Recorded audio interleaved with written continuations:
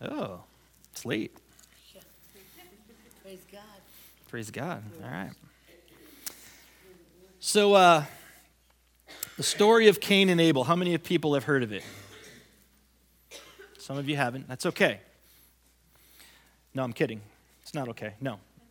Most people have heard the story of Cain and Abel. Even outside of church, they've heard the story of Cain and Abel. They might not be able to tell you the story of Cain and Abel, but they've kind of heard of it. And if you've grown up in church a long time, I know that you have at least seen one flannel graph with Cain and Abel on it, because that comes standard in the flannel graph kit.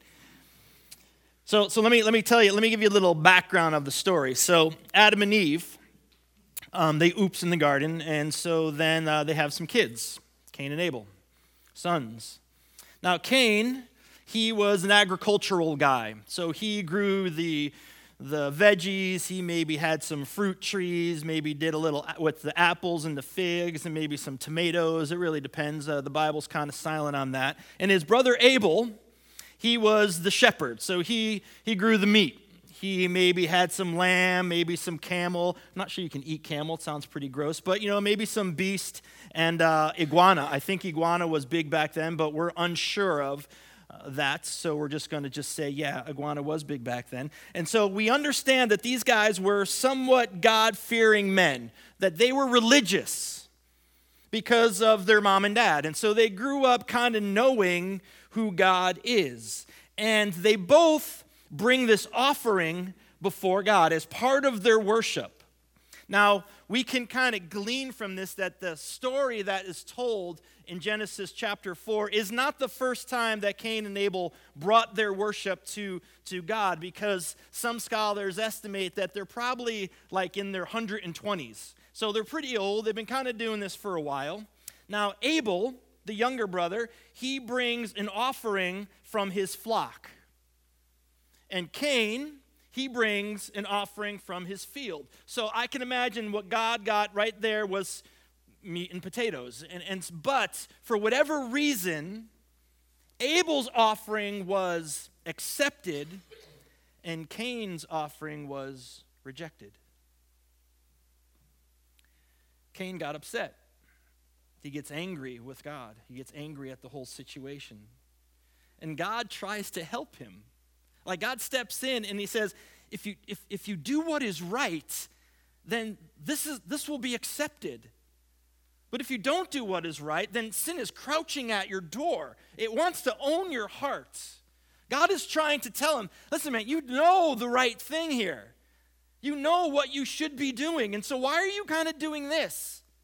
And if you do the right thing, everything is good. I will accept it. But he didn't listen to God. In fact, he became more and more angry, and eventually he would kill his brother. There's this line in the story that says, Abel's blood cried out to God from the ground. We see this as the first murder in the Bible. At the end of the story, Cain is sent away from the presence of God. He ends up in this town called Nod.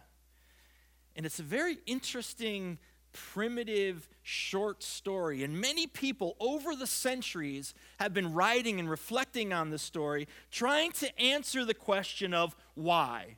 Why was Cain's sacrifice, his act of worship, rejected by God and Abel's accepted? It's worth asking the question why. Now, Augustine, he would say this as he wrote about it, that Cain belonged to the city of men, and Abel belonged to the city of God. See, they had two different approaches to coming before God with their worship. They practiced, in this one instant, two very different postures of their hearts. The way of Cain, as the Bible would describe throughout the rest of the Scripture, the way of Cain is a way of unbelief. The way of Cain is this self-righteousness or a man-made religion. Like, I've got this figured out. I'm going to do this my way. In the book of Jude, as he kind of unpacks the sin of ungodly people, he says that these ungodly people have taken the way of Cain. Cain's way was wrong, but Abel was different. He came with a very different posture in his heart and the way he approached God in his worship. And the pastor of the church, of the pastor writing to this little Hebrew church, he wants them to understand the difference, because now he is just opening up this whole idea of faith. And so Hebrews chapter 11 verse 4 says this: by faith Abel brought God a better offering than Cain did. By faith he was commended as righteous when God spoke well of his offerings. And by faith Abel still speaks even though he is dead. So the way of Abel is a way of faith. And the author is going to begin his whole dissertation on faith by starting at the beginning. Not only the beginning of what faith is, but at the beginning of the Bible. And he's going to kind of plot out this course as we go through the next weeks of these people who lived a life of faith, a faith that allows a person to persevere, to move forward in this life's journey, to press in and press on, and to overcome, not just to try to survive this life, but to thrive in it. Now, the faith of Abel was authentic because it led him to worship God, not out of like a religious duty, like this is what I'm supposed to do, but out of love in his heart. In fact, it's a faith that brought him to God. It was a faith that made him righteous. And it was a faith that still speaks to us this day. By faith, Abel brought God a better offering than Cain did. To do something by faith is to do it according to the Word of God. To do something by faith is we, people, humanity, responds to God by what he has told us, to hear the word of God, and our response to the word of God is to obey him. This is faith. Now, we have to kind of look at the whole story of Scripture and Bible, especially the Old Testament, to fully understand kind of what's taking place in Genesis chapter 4 and what's taking place right here in this one verse in Hebrews chapter 11, because we have to make some wise conclusions, or we can be misled and misinterpret the Word of God and what he's trying to say. Now, first of all, there's evidence in the Scripture that God had given some type of instruction that animal sacrifice was the way to come before him, was the way to worship him. Now, I would think that Cain and Abel both learned this from mom and dad. Now remember, mom and dad, they oops in the garden. They take things into their own hands. They decide that they're going to disobey the one command that God had given them. And they eat of the tree. And then it says that once they ate of that tree of the knowledge of good and evil, they looked down and went, uh-oh, we're naked. And they felt shame. And so what God does to cover this shame, to cover their sin, is he clothes them with animal skin. You see, because of their disobedience, God had to shed blood of animals and clothe them with animal skin. And so we see right in the beginning that there was blood spilled to cover the sin of sinful man and woman. Now, the ritual of animal sacrifice, or the tradition, or the law of it won't become official until Moses gets the word of God. But we know that the ancients sacrificed animals long before Moses. Noah did it in Genesis chapter 8. Abram did it in Genesis chapter 15. So God communicated in some way, shape, or form that animal sacrifice was a necessity to come before him. Adam and Eve would have known it. Cain and Abel would have known it. So the reality of the situation is these brothers would have known what God desired of them, what God wanted from them as they were worshiping him, as they were coming before him, many years before the incident in Genesis 4 took place. Abel, his faith was a faith that followed what God asked of him. He came to God on his terms, on God's terms, and not his own. Here's what God requires of me. Here's what God asks of me. And I will come to him in this way. I will worship him in the way that God invites me into worship. And not so much with Cain. Cain decided he was going to do it on his own. The scripture says it's the way of Cain. I'll handle this myself. Instead of bringing the offering, instead of worshiping God in the way God called him to worship, he decided that he was going to do it his own way. He says, you know what? I think I'm going to go to my garden, and I'm going to pick some veggies, I'm going to pick some fruit, and I'm going to bring that to God. Ultimately telling God, you know what? My own good works are good enough. My own idea of how I should be worshiping you, that's gonna. Who are you to tell me what I should be doing? Who are you to tell me what is an acceptable offering for you? I wonder if he's thinking that, fresh produce looks much better than an animal cut in half with this gut pile over there. And you might think, well, maybe it's a little bit more labor intensive. It's easy to kill an animal, but you got to walk through the garden. You got to pick the right tomatoes, the perfect cucumber. You want to make sure your carrots are nice and straight. You want the perfect apples and the perfect figs, and you put them, and you wash them all up, and you arrange them in the basket. Maybe he thought it was more work, and that would be acceptable to God. His own effort would be more acceptable to God than coming to God on God's terms. See, Cain came before the Lord with a heart full of pride, with a heart full of self-righteousness. Again, the scripture says it's the way of Cain. Abel obeyed. Abel came to God on God's terms, not his own. He brought what God had desired and asked of him from a posture of joy and wanting to do what is right. His offering was accepted because of where his heart was, the attitude of his heart. The attitude of Cain showed the exact opposite. I'm going to do things my way. I don't care what God says. I got this. I'll handle this. And Cain, he gets angry when God rejects him. It tells us that in the story of Genesis that his face fell when God rejected his offering. It kind of gives us a little bit of a barometer as to where his devotion is, where his heart was. And God pleads with him, do the right thing. What are you doing? You know what I ask of you. Do the right thing. God is showing grace and mercy right in chapter 4 of Genesis. He's trying to get Cain to change himself. What are you doing here? And yet there are no words from Cain. Silence. God himself could not change the hardness of his heart. And we don't know how long it took him to lure his brother out into the field and to kill him, but it seemed that Cain might have liked being angry. He kind of held on to that anger, and the bitterness in him grew. Some people hold on to those types of things. They just feel angry all the time. But the spirit of Abel was a spirit that was very different. There was a devotion in him. There was this submissive heart.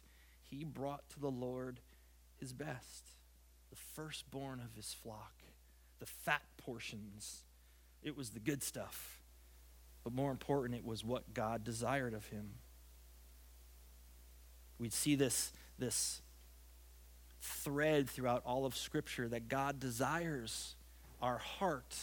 And when God has our hearts, what grows in us is a desire to bring our best before God. Proverbs 3, it says we should honor God from our wealth. Not just from our leftovers, not just from what we're comfortable with, not just what we want to do, but from a heart that says, God, I want to give you everything, the best. See, that's what God wants. He wants a devoted heart. That's the most important thing. He wants a devoted heart from those who would come before him in worship. He longs for that. Not just Sunday morning at church, but every day, all day, God desires our heart. That our lives would be an act of worship because he has our hearts. To worship him in spirit and truth, as Jesus would tell us in John chapter 4. And I think I just have this sense that we're early off in this amazing chapter 11 in Hebrews, and what the first example of faith that the writer brings to this church is the example of faith in worship. in coming before God in sacrifice. And I just have this sense in me that it's very significant that he starts there, because worship is fundamental to who we are. We all worship something. Whether you go to church, whether you don't go to church, whatever you believe in, you worship something. And God desires for us to worship him. We've been created to worship God and God alone. And so he begins with this heart. In fact, we'll see in a little bit, everywhere Abraham went, he would build an altar to worship God. Everywhere, every meaningful situation or moment that he lived through, he built an altar to worship God. Church, things like love and service and selflessness and sacrifice, those grow out of a heart that is devoted to worshiping God. We can't muster those things up in ourselves. It's actually very unnatural to live selfless. But those things grow in us as we worship before God. And faith is essential to worship that pleases God. Abel's faith grew in him a heart that was obedient to the things of the Lord, to the will of the Lord, to the desires of the Lord. And he gave his best joyfully from a place of wanting to give everything that he had to God. Cain, on the other hand, he would do things his way. He wanted to handle it himself. He came with a heart that said, this is good enough. This is all you get. In fact, look at what I've done. I've picked you the best veggies and all the ripest fruits. I wonder sometimes how often I come before the Lord, the God who created heavens and earth, the heavens and the earth, this God of grace and mercy, how many times I come before him with my leftovers. How many times have I come before the Lord on my own terms and not his, how he has invited me, how he desires of me to come, rationalizing in my own mind, you know what? This is okay. This is enough. What's he want from me? I'm only human. I got things to do. I got people to see. I got bills to pay. Whatever my excuse is. I wonder how many times that I've taken that posture in my own heart and come before God. How many times have I defined grace as a license to come before him with the heart of Cain, in my self-righteousness, in my man-made religion, in my own comfort, in my own definition of who God is. But for those who would bring him what he asks for those who would sell out for God, give everything, worshiping and sacrificing with a joyful heart, there is authentic worship. And it begins with faith. By faith, Adam brought God a better offering than Cain did. By faith, he was commended as righteous when God spoke well of his offering. Righteousness, hear me now, righteousness comes from faith and faith alone. Abel was not righteous because he brought God what God desired. He was righteous because he had faith in God, and that faith grew in him a heart that was submissive to the things of God, and that submissive heart then allowed him to bring to God what God desired. See, it began with his faith, and it's by faith that we are righteous, not by our good works, not by our deeds, not by what we can muster up in our own life. And we really don't have any idea how God spoke well of his offerings. The scripture is silent on it, but many Jewish and Christian scholars say that the possibility that fire came down from heaven and consumed Abel's offering. We see this a few times in scripture where God was pleased with the offering and fire came from heaven and consumed it. How awesome would that be? Unless it was our joy box, and then I'd be just bummed out if it burned up. But that's just me. So it's very possible that in this setting, God spoke well of his offering by consuming it with fires from heaven. But that's just me thinking out loud. But the focus of what takes place here, the focus that God wants us to see, is that God looked upon Abel as righteous, as a right living person, as a right living man. In fact, Jesus in Matthew 23 would call him righteous Abel. 1 John, when he he contrasts the life of Cain and Abel, and he points to the faith of Abel and his righteousness. And because of the posture within his heart, he lived in a way that God spoke well of him. Because of what was in his heart, he lived a very specific way, and God spoke well of him. So here's this linear progression where there is an honest faith, an authentic faith. It produces within the person authentic and honest worship. Worshiping the Lord with joyfulness and spirit and truth and sacrifice. Worshiping him with obedience to how he calls us to worship and not what we want to do. And as we move in those rhythms, as we move in this authentic faith and this authentic worship, it begins to affect the way we live. It begins to affect how we do life. It affects each and every day. It affects every word that we speak. It produces within us a practical, righteous living before God. In the book of James, it speaks of this idea where faith and works, they're inseparable. They go together. Faith without works is dead, is what he says. And I read this example this week. It's kind of like faith and works are the same as the wings of a bird. Have you ever seen a bird with a broken wing? It flutters around on the ground. It can't get off the ground. It's just lashing and flipping around. But when those two wings are working in harmony and rhythm with the rest of the bird, it takes flight.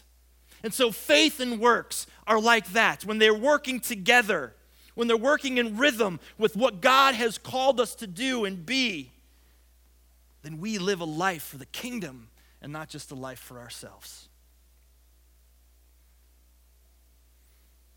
By faith, Abel brought God a better offering than Cain did. By faith, he was commended as righteous when God spoke well of his offerings. And by faith, Abel still speaks, even though he is dead. A faith that's lived out loud speaks to the world around it. We still, to this day, are speaking of this story that happened a long time ago. A long time ago. We're still speaking about this guy who lived this life of faith before God. People pay attention to the way we live. People pay attention to the things we do and the things we say. I'm talking normal stuff. I'm talking everyday, mundane life. People pay attention to that. Not just because you're a Christian. No, that's just not. It's just the way we are. We notice things. We notice how people are. There's a story about Francis of Assisi. And one day he invites one of the novices in the monastery to go out with him into the town and preach a morning sermon. And so the novice, he's excited about this. This is an honor to go with Francis, to be singled out, to walk with him through the town. And so they leave early in the morning and they walk down the road. And they walk into town and they begin to interact with people. They get to the main street and they walk right down Main Street with all the shops and the commerce going on and all the businesses. And they begin to talk to people and interact with people. Say hi, good morning. And then they leave the center of town and they walk into the suburbs where the farms are, where everybody is kind of working the farm. And they just continue to walk and they continue to meet and say hi and interact. And they're walking for hours and hours and hours. And as they're walking, the novice notices that they've wound up right back at the gates of the monastery. And he says to Francis, I just want to humbly remind you that we were supposed to go and preach. this morning and listen to what Francis would say. We have preached. We were preaching while we were walking. We have been seen by many. Our behavior has been closely watched. This is how we preached our morning sermon. And then he says this: it is of no use to walk anywhere to preach unless we preach everywhere as we walk. People pay attention to our lives. You know, there's not a single recorded word of Abel in the scripture. Not a single word. All we have is this short little story, and to this day, we talk about his faith. How he came before God on God's terms and not his own. How this faith in his heart brought to him a place of submissiveness to God and what God wanted and desired from him. And he didn't give it begrudgingly, but he gave it with a joyful heart. Here in his sacrifice and his worship was accepted. His story has been preaching for thousands and thousands of years. See, faith spawns within us an honest and authentic worship because it gives us eyes to see what is acceptable to God. Faith produces in us a desire to come to God on his terms, the way he calls us to, the way that's acceptable to him. Faith moves us there with joy and excitement to worship and serve this living God. Faith is how we come before him, the way he desires us to come before him. Not with our own man, woman, made ideas. By faith, Abel was called righteous. See, he didn't live a righteous life and then he got faith. He had faith first, and that in him changed him.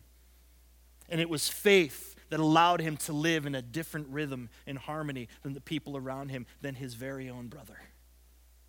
By faith, he was considered righteous. That's why in just a few verses in Hebrews, it will tell us this. That is, it is impossible to please God without faith. You can try and try and try, and you could try to put on your best behavior and try to clean yourself up, and you're not going to use potty mouth anymore, and you're going to do all these really good things, but if you lack faith, it's for naught. Faith produces in us a righteousness that is acceptable to God. You show me a heart. You show me a person who is in the palm of God's hand, and I will show you a heart of faith. And by faith, though he died, he still lives on. His story still lives on. How will we be remembered? How will we be remembered? As a man of faith, as a woman of faith. That story preaches forever, for a long time after we're gone.